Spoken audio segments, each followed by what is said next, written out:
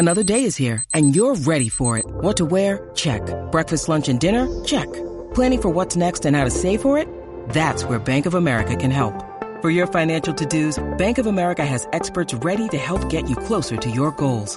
Get started at one of our local financial centers or 24/7 in our mobile banking app. Find a location near you at bankofamerica.com/talktous. What would you like the power to do? Mobile banking requires downloading the app and is only available for select devices. Message and data rates may apply. Bank of America N.A., member FDIC.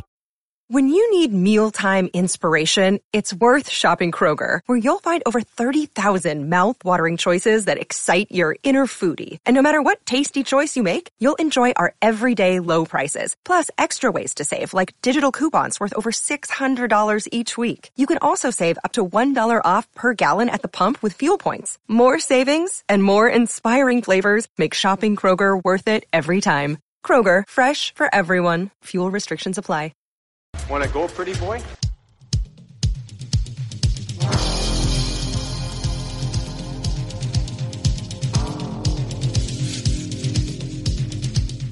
Two minutes by yourself and you feel shame, and then you get free.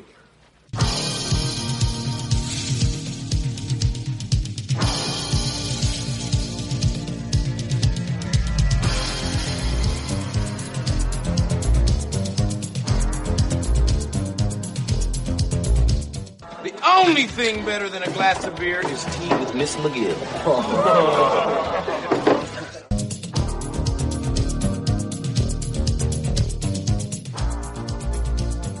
And welcome to the Fourth Line Voice Podcast. My name is Darren. Thank you very much for tuning in. Episode 276 of The Big Show, some enforcer-based podcasting coming at you, brought to you by the Hockey Podcast Network.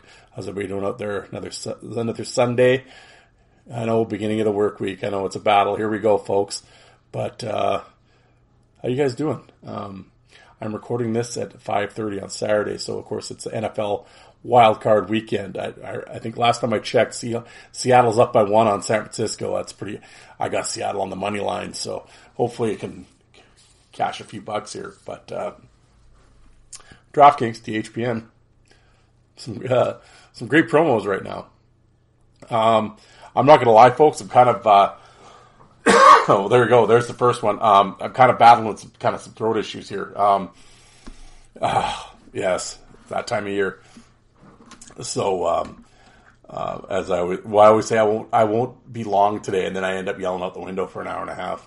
But what are we going to talk about today? Well, I have, I got a list. Tim, don't you worry. I got it covered. It is the top 5 toughest New York Islanders of all time. That should be interesting. As I always say for the new folks here, I have a couple cats that always send me lists and everything, and I've kind of collected them over time, like the links and stuff. And I never check the lists. I do it on air. I'm discovering them with the listeners, so my reaction you're getting is genuine. So I like to save that for when I'm recording. So we'll see what happens here. I kind of have some suspects that I think they pick, but you never know with these lists. They take a hard right sometimes, which makes the list even better when they do. And I know last Sunday I talked about this a feature that I was going to do called My Week on the Internet, and I had a few examples, but it all morphed into one big sort of topic to discuss. And basically, it's like the hypocrisy of fight fans, but it involved we talked about stage fighting and Brashear and blah blah blah, and a glove punch and people wanting to suspend everyone forever and that type of thing. And but I'll get into all that. But unfortunately, at the top of the show, some sad news from the hockey world. Ryan Pisiak has passed away yesterday at 47 years old. He was from Saskatchewan here. Played in the Western Hockey League with Prince Albert in the early 90s. Was drafted actually by the LA Kings in the late rounds. And, had the minor league career, finished up in the Quebec League with Laval and Thetford. I never had a chance to, I never ran into Ryan, personally. And I don't think I had actually any interaction with him on social media. I mean, we're Facebook friends and that type of thing, but, I think he commented on some pictures a couple of times. But other than that, I never had any interaction with him, unfortunately. after I posted yesterday that he had passed away, I had a number of ex-players and ex-teammates kind of get a hold of me and send me some messages and ask me kind of what happened and that type of thing, or have I heard anything, or they kind of shared some brief stories, and yeah, it's just really sad. And I mean, at that age, and everyone's battling stuff, right? And my thoughts go out to this family and his friends, and it's really sad that another gentleman passed away. And I know Louis Bedard touched about it on his Facebook page yesterday. He wrote a letter about it, or wrote a post about it, and just again, it's just if you have help, don't be afraid to reach out. And I know, I've had a number of, and being involved with the show and talking to guys all the time, and in that mix, I've had guys tell me like, hey, if if anybody's having a struggle, give them my number, that type of thing, and I know from talking to guys. There's a lot of guys that have battled through stuff and are still battling, but they kind of they've made the turn, and it's positive now. But everyone's going through stuff, and if you're having problems, again, I encourage you to reach out. There's places you can phone, and on the internet, just look it up, and and hopefully you can you can get some help or talk to somebody, and and and I know that the feeling is that you're always alone, but you're not. So if anybody's listening to this and you're struggling, please reach out, get help. And I know, from my show and dealing with the players that I deal with, it's the tough guys and all that, and so sometimes it's the male, the alpha. I got to battle alone. I'll conquer it myself, no, please get a hold of people and talk, and that type of thing. I don't know what more to say. Just reach out. There's people that are willing to listen, and whether it be a professional or just reach out to former players, and I think just talking with those guys, because they've obviously gone through it, and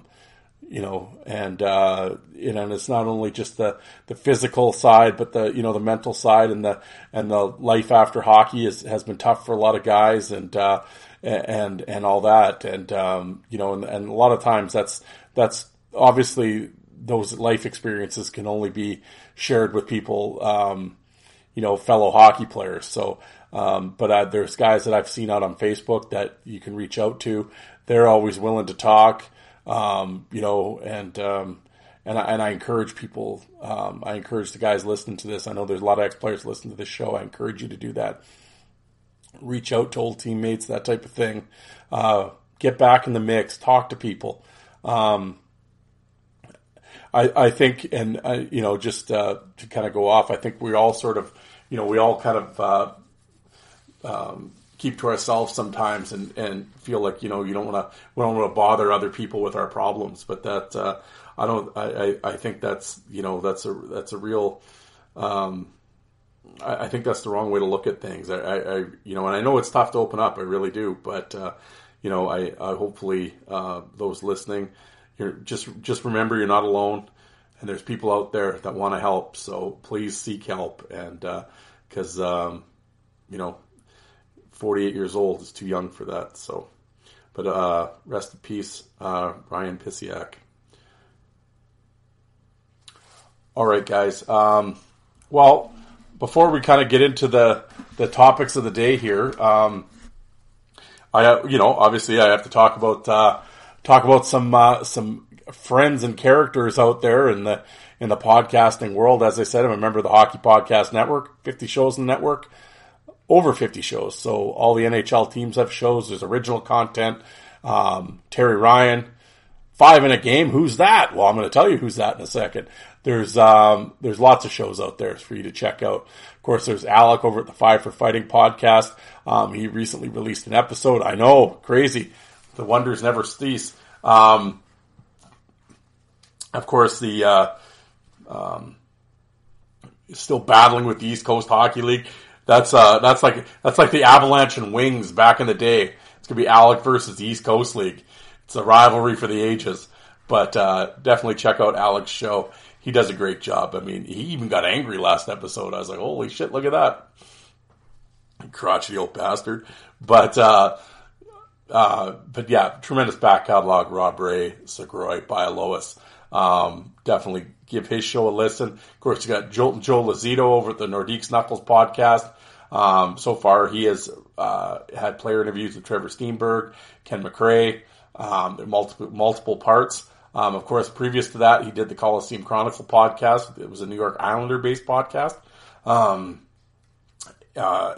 believe he had 80-some episodes, depending on what math you use. I was always that New York math. We'll see. Could be 75, could be 82. You never know. Like I said, he hung up his Islander jersey and he put on his Nords jersey, and he kind of pivoted, and he's going in this direction. So.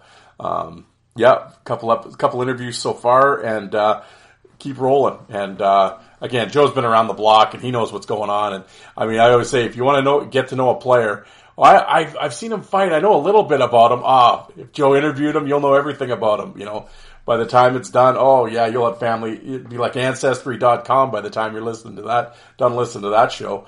But no, Joe does a great job. I always say he doesn't just turn over stones; he flips boulders. So you'll know the guy by the time it's done. If you notice, I do that a few times. I'm trying to suppress coughing here, so I know somebody goes, "Oh, just edit it out." Dude, I don't edit nothing. Are you kidding me? Who's got time for that? I'm doing 2 shows a week here. I don't got time to edit nothing. But Nordiques Knuckles podcast, check it out. And then, last but certainly not least, speaking out in the Rock, out in Cape Breton. Boy Jordan, who was a guest on the show a few weeks ago, and I don't know, the bug must have got into him. I guess, I don't know, created a monster. He actually started his own podcast, 5 in a Game, and it's basically right now he's focusing on the Quebec Junior League in the late 90s, early 2000s, some tough guys that went through there, and who he got to witness being in Cape Breton. And and I think he's about episode 10 now, episode 9. He did his first player interview in episode 8 with Eric Lislon there, and you folks, the minor league fans listening, you know who I'm talking about.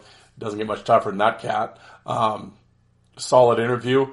And then, and he also has a YouTube channel where he's kind of putting these like biographic videos up of Samuel Duplain, Marc-Andre Waugh, George Davis, Marty Doyle, Jimmy Bonu, and it includes video and talk. They're like 15, 20 minutes.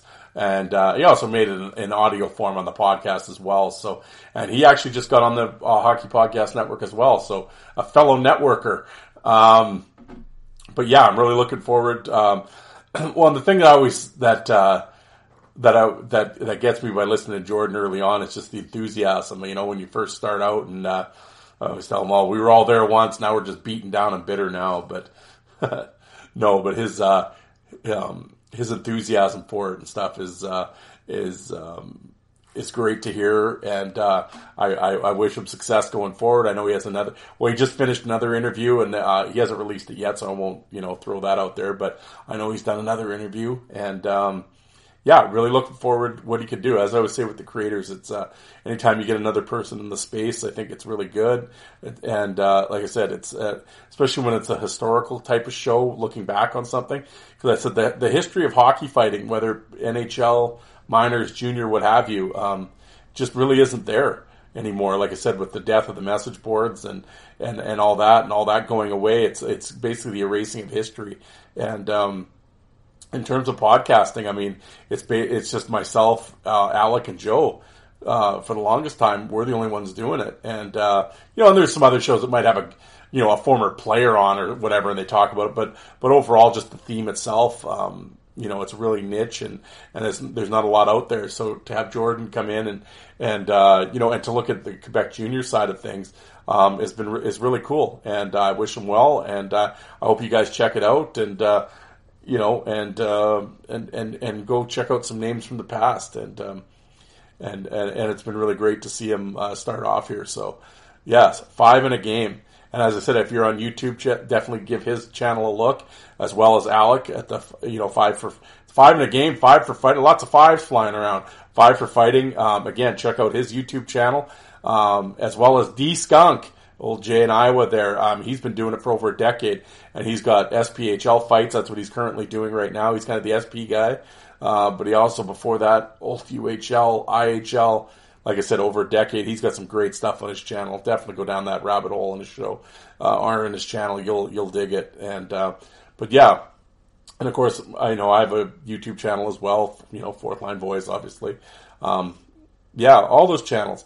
And I always say and I'm going to always say it, and I mean, I know some people, whatever, they roll their eyes, but, again, why just get on with it? But, if you could hit the subscribe button on the YouTube channels, if you're listening to the podcast, not only mine, but any podcast that you listen to, please download it, don't stream it. As a creator, we appreciate that, because we can follow the analytics. You can see who's listening, how many are listening, where, when, and all that. You can't get that from streaming. So download, don't stream, but and review the show and rate it. Again, you don't have to write War and Peace in the review column. Just, hey, good job or whatever, or just hit the star rating. Again, the reason I bring that up, it's not just for he gave me 5 stars. It's an ego trip. It's nothing like that. It actually, there's a point to it. Again, with the analytics and stuff, and it helps how you rate it with the. I'm struggling for the word now, but it helps the algorithm. That's the word I'm looking for. After you're done listening to a show, on the side it says, similar shows. It's the same as YouTube. After you watch the video, similar videos, that type of thing. That happens because of the amount of the ratings and the reviews that you get. So, again, not just my show. I'm saying it for Alec or for Jordan's or Joe's. It's a big deal if you could help us out by rate. That's why I would say rate and review on whatever platform you're listening to, because it's the little things as listeners that you guys can do that help us out as creators. So please, if you could do that, it'd be much appreciated. And all right, gang, let's get into it here, shall we? You drink of this before we start really yelling. Well, the first thing I just that I was going to talk. Well, I was going to do my week on the internet, but it all sort of morphed into this one category. But, well, I guess I'll just talk about Brashear first. I mean, I know, and I've said this a number of times on this show, whether it be rating them or whatever.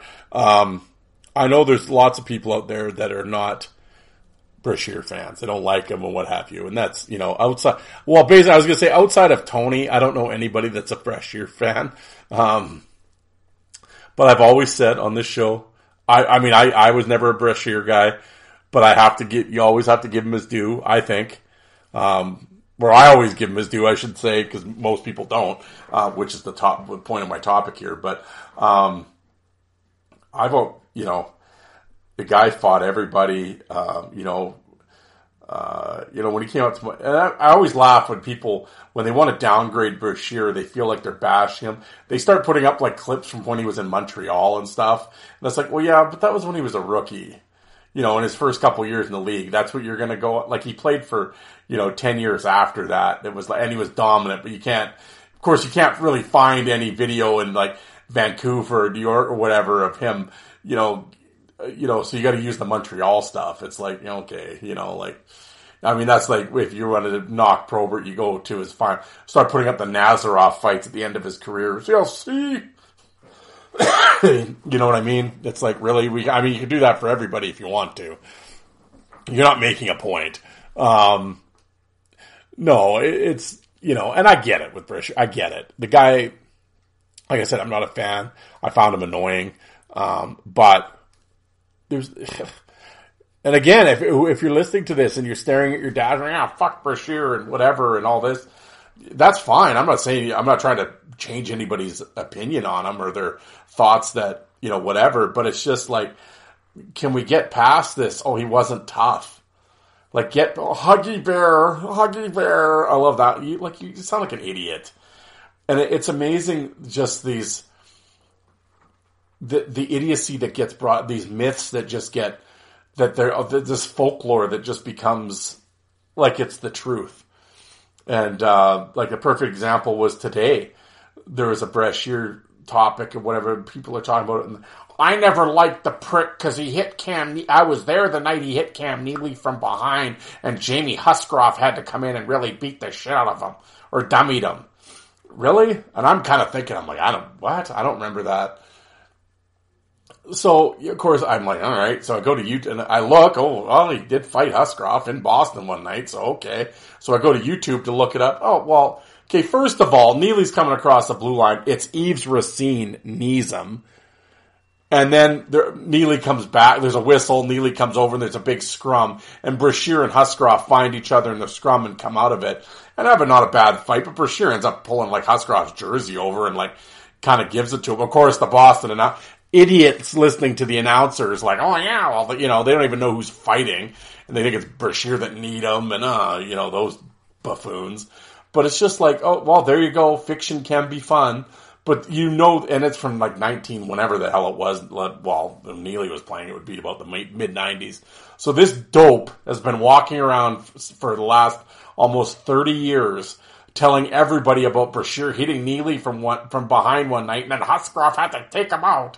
And I ended up just putting the YouTube clip in the response. I'm like, well, fiction can be fun. Like, you fucking goof. Like, it's just shit like that. And like, people, like, they listen to these goofy announcers.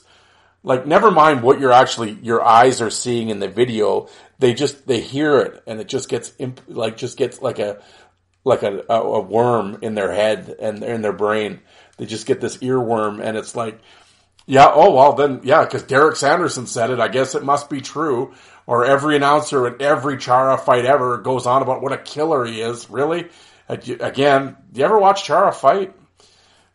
Again, I always say, go watch every fight against a legit heavyweight that Chara had. I'll wait. I already looked it all up. I did it. I did it for a show, well, probably last year. I went through everyone. I went through his entire fight card and went through every heavyweight fight that was available on YouTube. Same result every time. But I know, before you say anything, if I put that on the internet, I know some dope is going to reply to me with the Kochi fight. That's the only one they ever got. Well, what about this one's fourth line? Kochi had a broken nose going into the fight. But I will say that was the one fight in Chara's career where he actually stood toe-to-toe with the guy. Other than that, go watch I'm not just saying it for effect. I challenge anyone. And don't send me the bullshit last year's fight with Maroon or something. No. I'm talking about Cairns. All these guys. LaRock, Brashear, Shelley. Go watch them. Yeah, you'll see what I mean. As soon as anyone starts any offense, it's amazing. Chara manages to find the banana peel that was left on the ice. Every time I brought it up in the episode. Sure enough, about a week later, because I don't think he can come up with any original topics, but John Scott brings it up to George LaRock, and they say the same thing. He always slipped. Yep. Well, what would they know, I guess? But anyway, what was I ranting about? Brashear. Yeah, and then some other guy. He always picked his spots. Never fought anyone. What the, that's what I mean. Like, are these guys are you just trolling? Or are you really that stupid? It's hard to tell nowadays. It's hard to tell. It's like, social media is basically satire at this point, so it's always tough, but, I mean, I've seen that a bunch of times. Well, because somebody mentioned one time that Brashear was like to get guys at the end of their shift, or he fought on his terms, so then now, so this guy said it, so it's gotta be true, and yeah. Meanwhile, there's a million fights, especially actually later on in his career. Brashear was a big square-off guy. So what are you talking about? He jumped people. What? This one time. This one time. Because if it's not absolute, if it's not 100%, tell me what's absolute in life, really? Did Brashear ever jump something? Yeah, probably. I don't know. I assume so. Every guy did that fought that many times. I'm sure they have a few on their card. But this, he always picked the spots. Never fought a true heavyweight. Like, what? Well, he had about an 11 fight series with Bob Probert? Like, what? Again, what are we doing? I get that you don't like him. That's fine. I'm not sitting here trying to make the claim that no, after you listen to this, you have to be a Brashear guy after. I'm not saying that, but why do we have to be stupid about it? Why do people have to be stupid? That's what I'm saying. Now, if you don't want to put them in your... Because it's all opinion. Who gives a shit? It's all opinion. If you don't want to put them in your top, then don't. But if you're going to be a serious, like, whatever you want to call it. If you want to be a serious grown-up, let's have the discussion, fight fan discussion. I'm more than willing to sit down and discuss, whether it be on the internet or on this show. If someone, I know there's probably a ton of guys listening to this show right now that are just giving the speaker or their phone the finger, like, oh, Darren, fuck you and your Brashear thing. Well, I have an open mic challenge here. You come on if we're going to be adult about it, take the little fanboy goggles off. I'm not interested in hearing about your team. But if we're going to be grown-ups here and be mature about it and, like, really, let's be serious. Yeah, you come sit on here and tell me why Brashear, everything that's wrong with him. I'd love to hear his he didn't fight anybody, he was a spot picker, blah blah. Oh, I'd love to hear the reasoning for this. But most of these guys, like I said, when you say, like, well, what are you talking about? That's not true. Look at his fight card. Oh yeah, but yeah, but it's always whataboutisms. That's all anybody has for anything nowadays. Oh well, this one time. Oh, this one time, sure. Like I said, it's like idiot there talking about, oh, he hit Neely from behind. Like, oh, he was just a dirty prick. When was Brashear dirty? What was he suspended for? What major suspension did Donald Brashear ever get? I don't remember them. Well,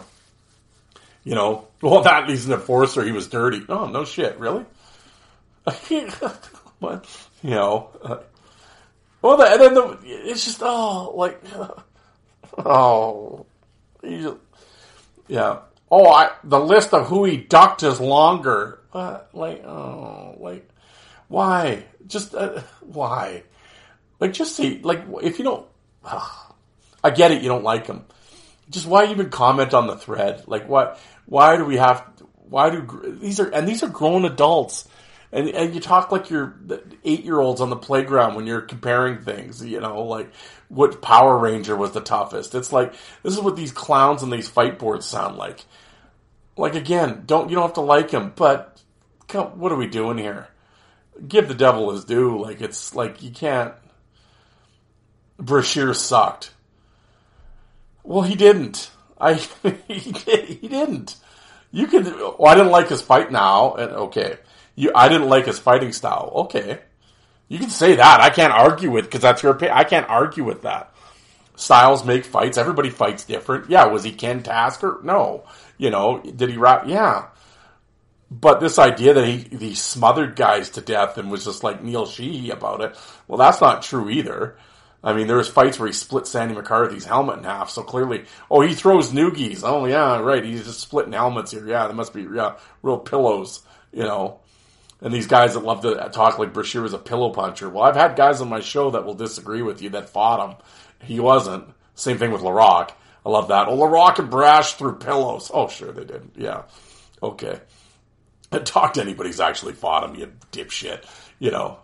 Now, if you don't like his fighting, again, okay, I get it. I'm not going to argue about that. That still doesn't make him ineffective. Just because you didn't like his style. I mean, that was like, that was like the guy the other day, speaking of my week on the internet, was talking about Darren Langdon. Oh, he was never much of a fighter. Again, what? Like, what huge losses did Darren Langdon ever have in his career? Not many. He's a pillow puncher. Well, he didn't have knockout. He didn't have the big knockout power, but he was scientific and grappled with guys and wrestled with guys. But although I wouldn't call Langdon a wrestler, I wouldn't. Not in like a Brian Curran sense. Like, to me, that's wrestling. Sheehy and Curran, those guys were wrestlers. I wouldn't call Langdon a wrestler. Like, no, he would grip and cross grip and do all that. He was to me, I was technical. Like, in my world, technical and wrestling is different, because Langdon would throw punches. He'd also work on stamina. He'd wear guys down, as they would say. He'd drag them out in the deep water, and then he'd start his offense. And he did that lots. And I mean, stamina for days, and but this idea that Langdon couldn't fight, it's like, okay, what? And he's like, well, who do you ever put away? It's like, okay, well, whoever put him away? If we're going to play that game, really? Like, no, I mean, Langdon had a great career and fought everybody, and like, I don't remember him getting.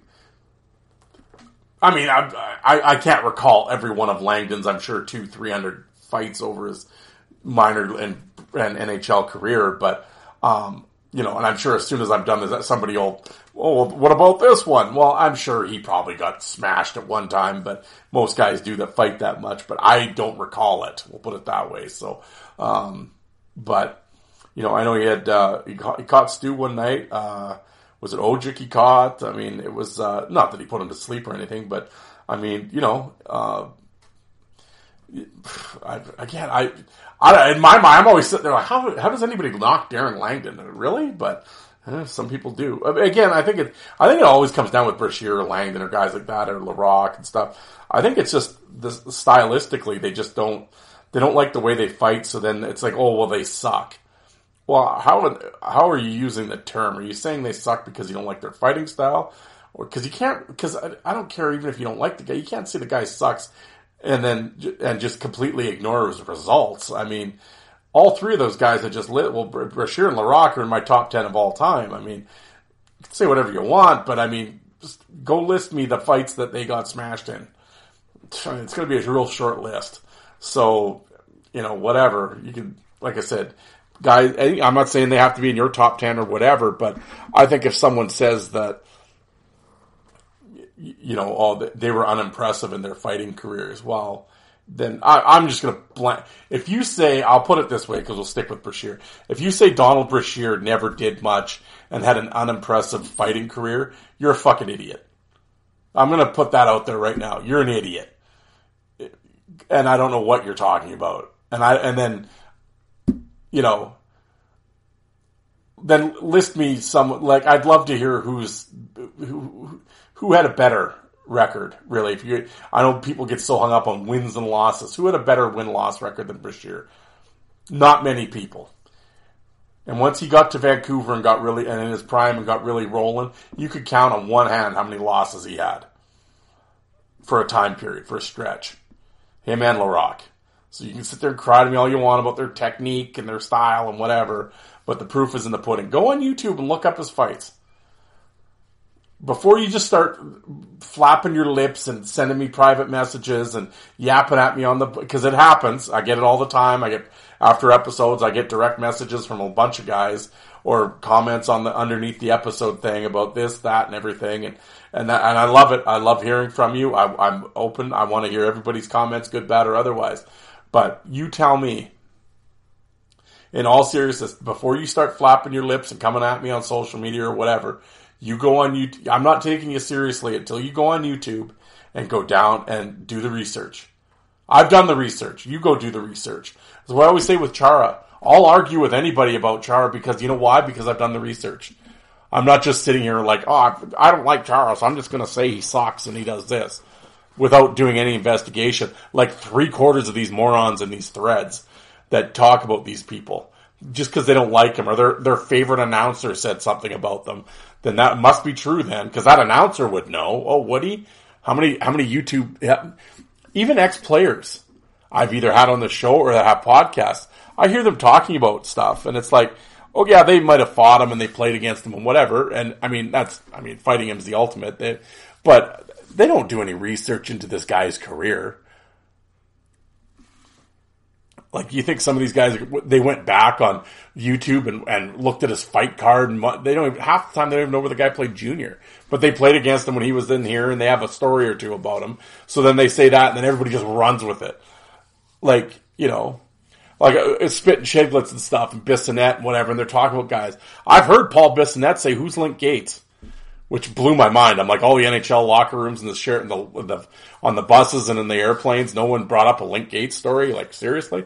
I mean, I know Gates was done before Bissonnette got playing, but I was just surprised. But point being, or they talk about Morasti sometimes or whatever. Well, he doesn't, like, you think he's gone back and watched Morasti's Prince Albert or his Tri-City fights or his fight in Bakersfield? No. You know, so they don't know the history of these guys. So they're just going by what their personal experiences, which is fine. But it's just like, And then people listen to it and say, oh, well, so-and-so said he wasn't, when I fought him, he wasn't much. So I'm just going to go with that then. Like, really? Like, no research done on their own or looked up. It's just, it's like, come on. It's like, So I always say, when I say things on here about guys, it's because I've done the research. I've sat here for hours at a time watching YouTube clips, making notes here in my notebook. I don't just get on here and stare out the thing and yell at the moon and just say shit about whoever and whatever. It's like, I know a lot of these, I know there's a million podcasts and there's a million people on social media and everything else. Oh, they gotta say their little hot takes, and it's the drum up controversy to, like, basically they're just trolling, and why? Well, it's because of, it gets people talking. Well, I get it, but it's just like, yeah, but you look like an idiot. But I mean, that's all social media has to be now. There doesn't have to be any truth into anything. You could just, as long as you say your shit, whatever. And it's like, well, that's my opinion. Well, opinion's like the lowest form of human knowledge, because you can form an opinion with no knowledge about anything. You can just say whatever you want. Well, that's my opinion. I have a right to my opinion. Well, yeah, you do, but you're a fucking moron. So, whatever. I respect the right for people to say whatever, but I don't have to respect what you said. Like, no. So if you're going to come at me and, Brett Shear sucked. Why? Oh, cause he hugged. Oh, well, go away. Like, you're a fucking goof. Like, just, no, grow up. I said, and I'm not trying, like I said, I'm not trying to convince anybody that now I'm going to convert a bunch of people and they're all going to run out and buy Brashear Vancouver jerseys. I mean, Tony might be doing it, Tony already owns one. But seriously though, I'm not trying to convert anybody here, but it's just like, I'm just saying, grow up. We're not on the playground over yelling about whose dad could beat up whose dad. It's like, no, if you're going to flap especially on a message board, a fight message board. That's what I always liked about the fight message board, more so than these Facebook groups and whatever. On the old Fried Chicken website, if you were going to come on that website and flap your lips and talk stupid, you were going to get taken to task. And I appreciated that. And it was like, and believe me, there was lots of goofs on those old message boards. I couldn't stand half those guys on those boards because a lot of them did. It's the same shit, but you'd get taken to task by somebody, and then it wasn't just, you're being stupid. Why? Because you are, it was, and then it was just insults. But there was guys that would call you out on that and then list this, this, and this. And it was like, oh, well, okay. Yeah, if you're going to come up with something, I mean, you can just flap your lips and yell about whatever, but like I said, do some research and have the evidence behind you. And then, I respect that opinion a lot more than just, like I said, the idiot that's just yelling that for a bunch of nothing. So, but yeah, that's, the whole Brashear thing, just whatever. And the staged fight thing. Actually, Jordan in his latest episode talks about the staged fight in Quebec.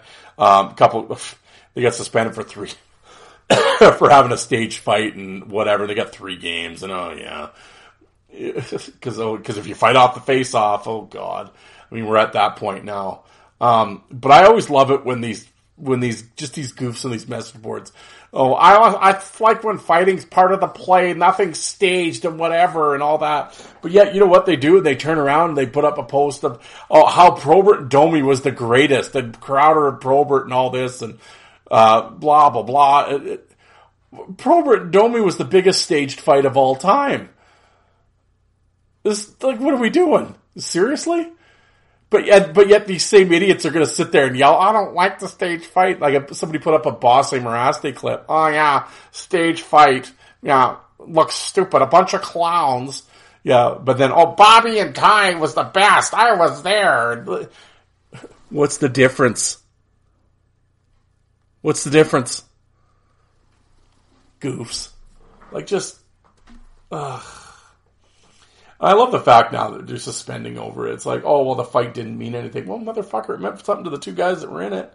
What does that mean? The fight didn't mean anything. I've never understood that. Oh, it's a fight that doesn't mean anything. Oh, okay. I mean, I know it's a dead. I brought this up 1,000 times. I'm still trying to figure out how the person that's saying it knows that the fight never meant anything. You were there? Like, what do you mean? Oh, I saw it on TV. Well, okay. What does that mean? That doesn't mean anything. Were you in the dressing room? Were you in the locker room? Were you in the ice with him? No. Like Cam Jansen put one time, somebody talked about a stage fight. The fight didn't mean anything. Jansen said, well, my fights meant something to me. So it's like, what are you talking about? These people. But I just, again, it's this like, but they'll talk about all these old fights with just, reverence, and it's like, but by the term stage fight, with the definition that you yell around on these fight boards about it, half the fights you're talking about were staged. So, I guess every time we play an old 70s, 80s, and 90s clip and the fight was off the face-off, I guess that was a staged fight. Don't you hate those? Really? The same thing on that Probert fight group the other day, which is probably one of the most embarrassing fight groups on Twitter or on Facebook. But it's these guys that talk about, that's why I don't like the modern game. Every time there's a hit, there's a fight, or it's staged and whatever. Well, first of all, most fights in hockey happen because either at that moment or somebody hit a teammate or was harassing a teammate, so the enforcer came out slapping around the other guy, whatever. There was a hit that probably led to that fight. I mean, it seems much more prevalent now. One, there's more coverage now than there's ever been, and cameras all over. They get everything now. There's much more exposure to it because of social media, and every game is televised. But that shit's been going on forever. I don't know why everybody talks like this is new shit. Once again, as I pointed out, I know it completely goes over people's heads. Every time there's a hit, there's a fight. Oh, sure. Pittsburgh Penguins lead the NHL this year in hits per game. They have 2 fights as a team. So, I guess that throws that theory out the window. Although, as I said, I guess if everything's absolute. But I already brought up this in a couple past episodes. All the hit leaders have 900 fights between the 5 of them and 11 fights. Well, so who's doing all this fighting then after hitting? It's like, okay. But that always has happened. And then all these fights that you supposedly love so much, Ray Twist, when Twist broke his, I guess that must have been staged too then. Like I said, these same guys that love to yell that they have all their little code rules that that the fight has to fall into before they like it now. But meanwhile, they'll go on and on about a fight in the 90s that their favorite is, Bobby, so all of Probert's fights off the draw were staged. Now someone listening goes, well, no, now you're just talking stupid. Well, I'm not. I am simply using the examples that you put out, and you like to throw this phrase. I'm just using your phrasing against you. It's just interesting. What's staged mean? I hate staged fights, but my all-time favorite fight's Probert and Domi, round 2. Oh, okay. Really? Yeah. Idiocy. And now, a message from our sponsors. The NFL playoff picture is locked in, and my go-to place for wildcard round action is DraftKings Sportsbook, the official sports betting partner of the NFL. To kick off the road to Super Bowl 57, new customers can bet just $5 and get $200 in free bets instantly. Plus, all new and existing customers can get in on the no-sweat bet each day of the wildcard round this weekend. Just place any NFL bet on your choice, and if it loses, you'll get a free bet back up to $10. Action's so good, why bet NFL playoffs anywhere else? Yeah, guys, here's a little for you. Seattle and San Francisco. It's going to be a tough one, but hey, Seattle's a big 9.5-point underdog, but they're 15-4 straight up in the last 19 games against San Francisco. Something to think about. Download the DraftKings Sportsbook app and use the code THPN. New customers can bet $5 on the NFL and get $200 in free bets instantly. Only at DraftKings Sportsbook with the code THPN. Minimum age and eligibility restrictions apply. And now back to your regularly scheduled program. Let's get on to this list, shall we? We'll wrap things up here, but it is the New York Islanders. Well, it was actually a top 10, but I can't find the link is only for one. He never sent me the second link, so we're just doing the top 5 here of New York Islander enforcers. As 1 through 5. I'm going to hold on. I'm checking the links. That is the only link he sent to me for this, so okay. It's actually a little bit older, June 5th, 2008, by John Hill. It actually looks like it's the official site of the Islanders. Oh, okay. So this is the Island. Really? This is funny that the team website would actually have an enforcer list on it. Good for them. I'm glad they did. Most teams would shy away from this sort of thing. So, yeah, let's get into it. Lazito's on the edge of his seat right now, ready to start yelling. They should have got Joe to do this. It would have been a much more, I don't know what this guy's list is, but I could tell you Lazito's would be a lot more comprehensive. We'll put it that way. All right. Here we go. Hockey is a game that's far more about just scoring goals. Because of the physical nature of the sport, some of the most important players on the ice are the strong men who protect the goal scorers. Below are the top 5 enforcers in Isles history. All right, here we go.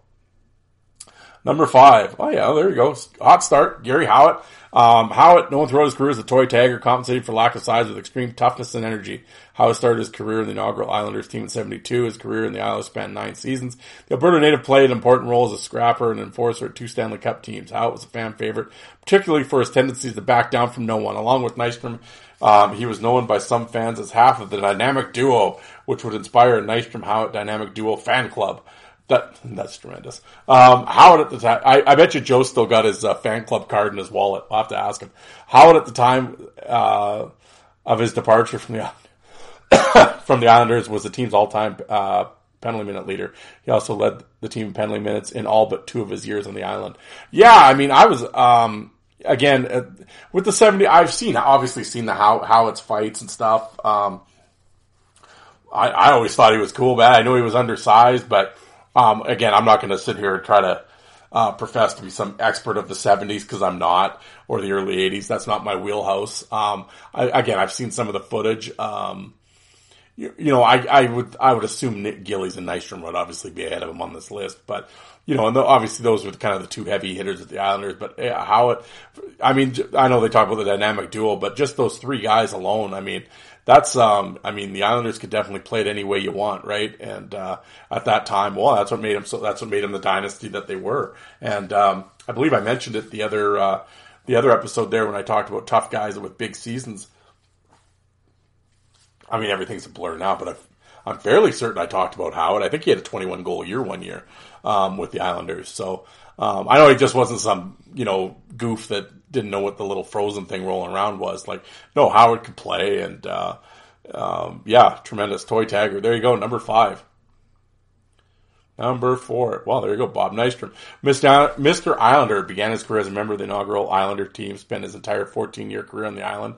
Nicknamed Thor by his teammates for his fighting ability, Nystrom matched his ability as a fighter. Hard-working attitude, improved his skating drastically throughout his career. Nystrom was certainly one of the toughest players in the team, also developed into one of the most clutch players in NFL. NHL, I'm still thinking about that San Fran-Seattle game.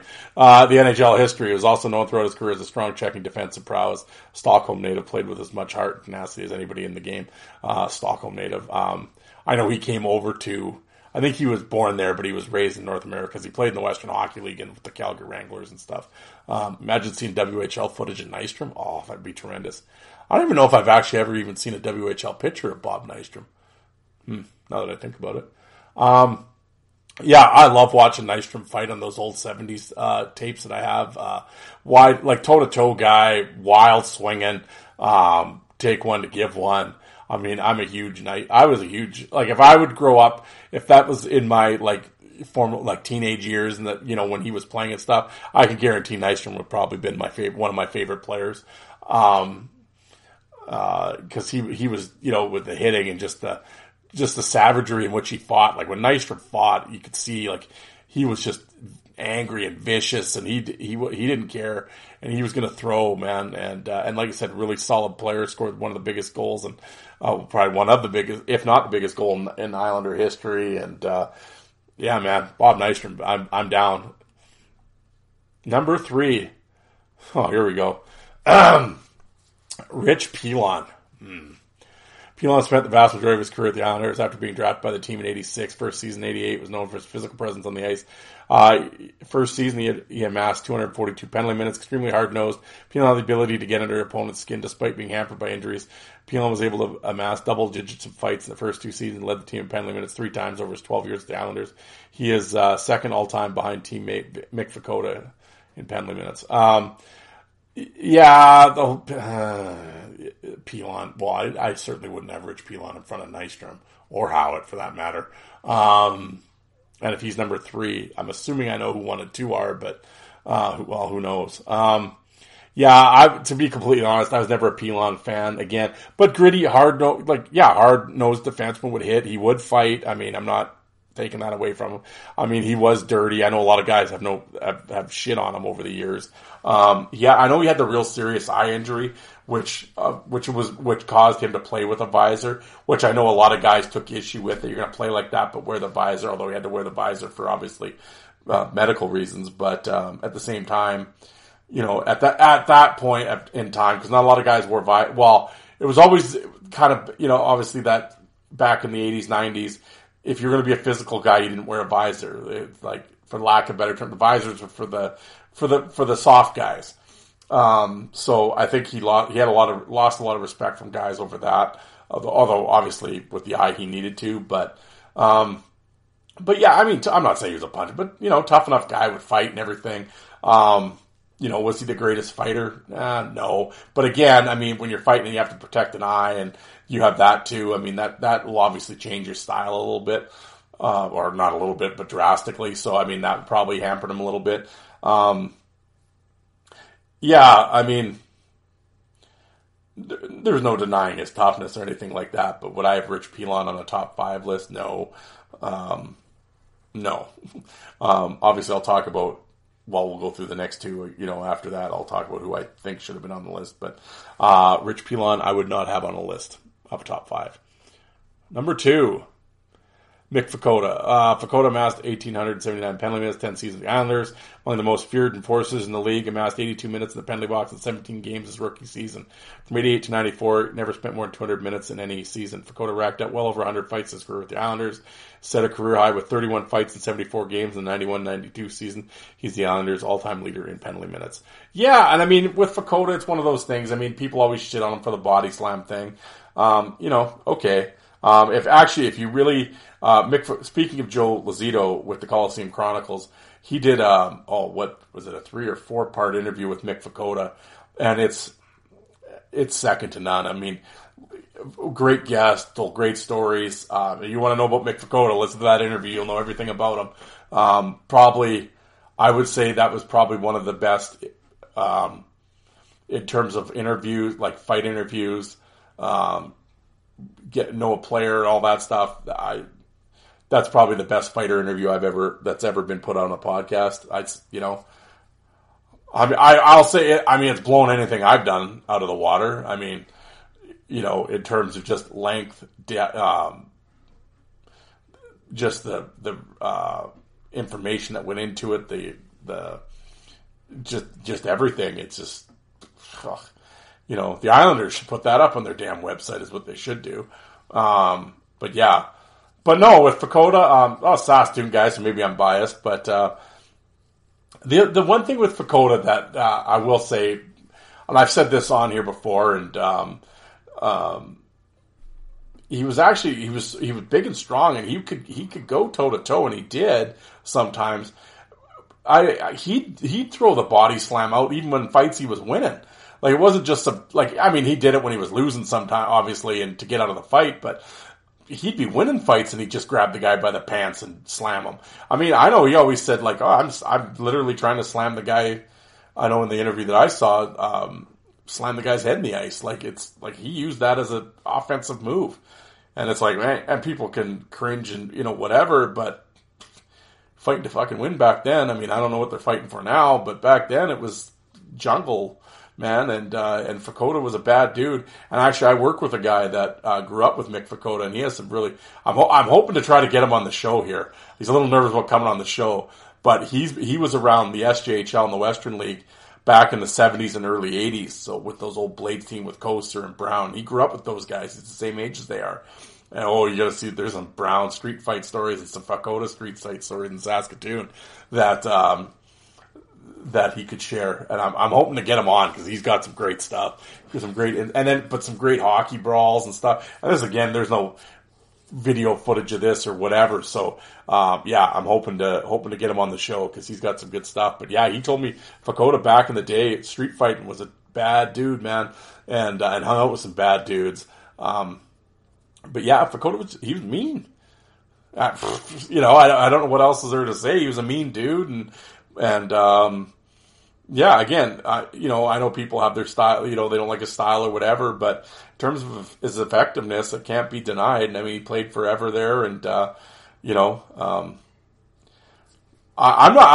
certainly not a Fakota hater. I found him. I guess I find him frustrating sometimes. Is the term. The thing that always kind of that I found kind of wild was towards the end, like at the end of his career, then in Montreal, and then when he went and played in the IHL with Utah and stuff. You go and watch those fights; he's going wide open, toe to toe, and it's like this is at the end of his career, and it's just like why did you weren't doing this with the Islanders in the '90s? It was just like almost a different fight style. Like he was I guess maybe if you're down the eye at that age, he was trying to prove himself, like he could still do it, and yeah, it was really wild to see his style sort of change as he got older and out of the NHL. It was kind of. Because you think if any time you're going to just sort of wrestle, dump a guy and just get out of it, it would be at the end when you're in the eye, right? After a, 12, 13-year NHL career. But if he went the opposite and started swinging wide open, crazy. But yeah, Mick Fakota, number 2. Number 1, I would assume, yeah, there we go. Number 1, Clark Gillies. Gillies is part of the core group, the Islanders dynasty of the early 80s. Over the course of his career, he was among the most respected goal scorers and forcers in the league. In his rookie year, he set the tone for the rest of his career when he fought Dave Schultz in the playoffs. Schultz had just set the NHL's all-time record for penalty minutes in a season, a record that still stands today. Gillies continued to make a name for himself as a type player to not be pushed around in the 80 playoffs. His dominance of Bruins and forced Terry O'Reilly helped invigorate the Islanders on their Stanley Cup winning run. Gillies continued to be a keystone of the team during this 4-year reign as the Stanley Cup champs. He'll forever be remembered as one of the all-time great Islanders. He was inducted in the Hockey Hall of Fame in 2002. Yeah, I mean, what is there to say about Clark Gillies? One of the best power forwards of all time in the Hall of Fame. I guess I can't back out of it now because I've said it on the air a bunch of times and in different forms. I mean, I guess my only knock on Gillies would probably be the lack of fights.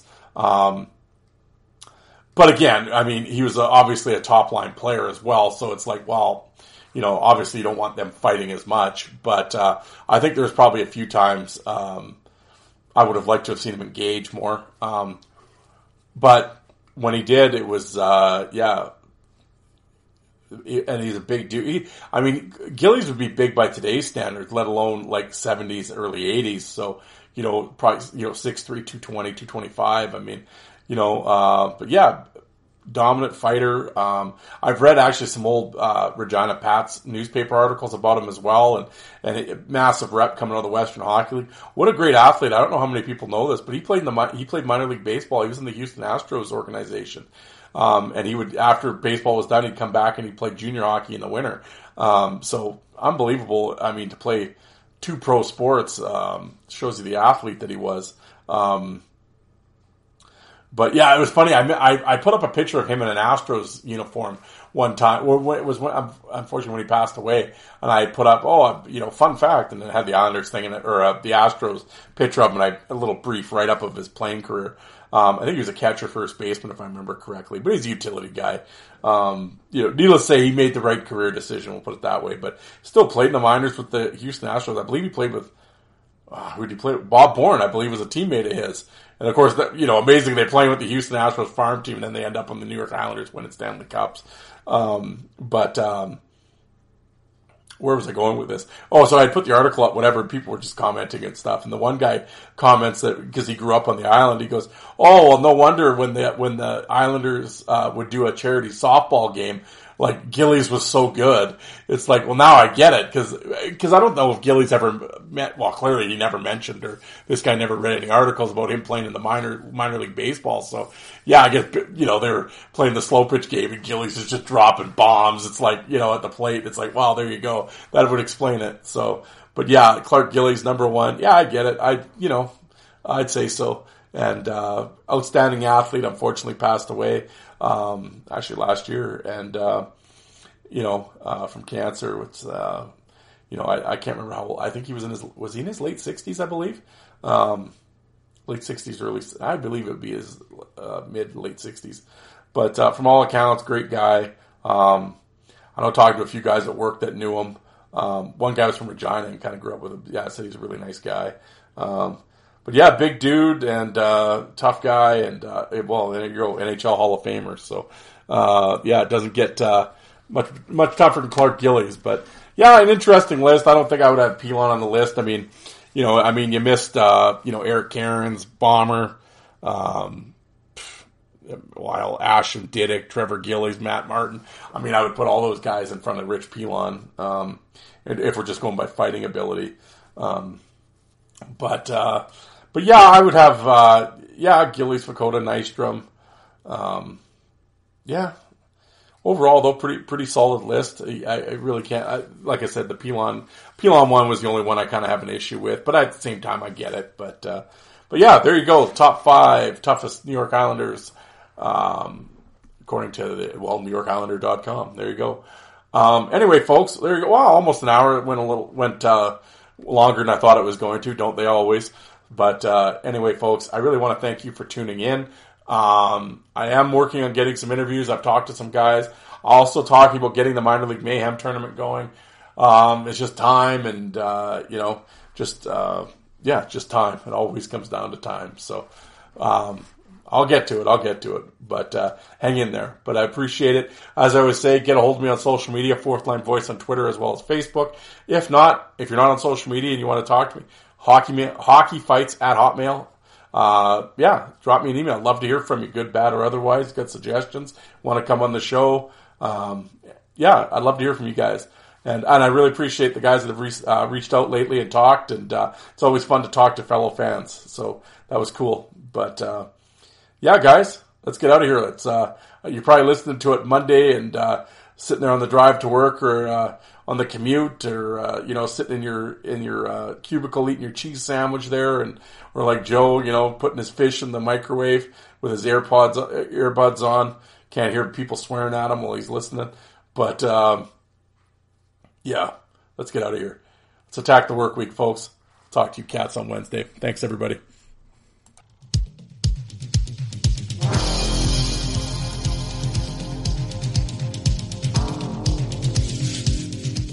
And you people that don't like fighting, how many of you did you walk out and get a coffee while that was on?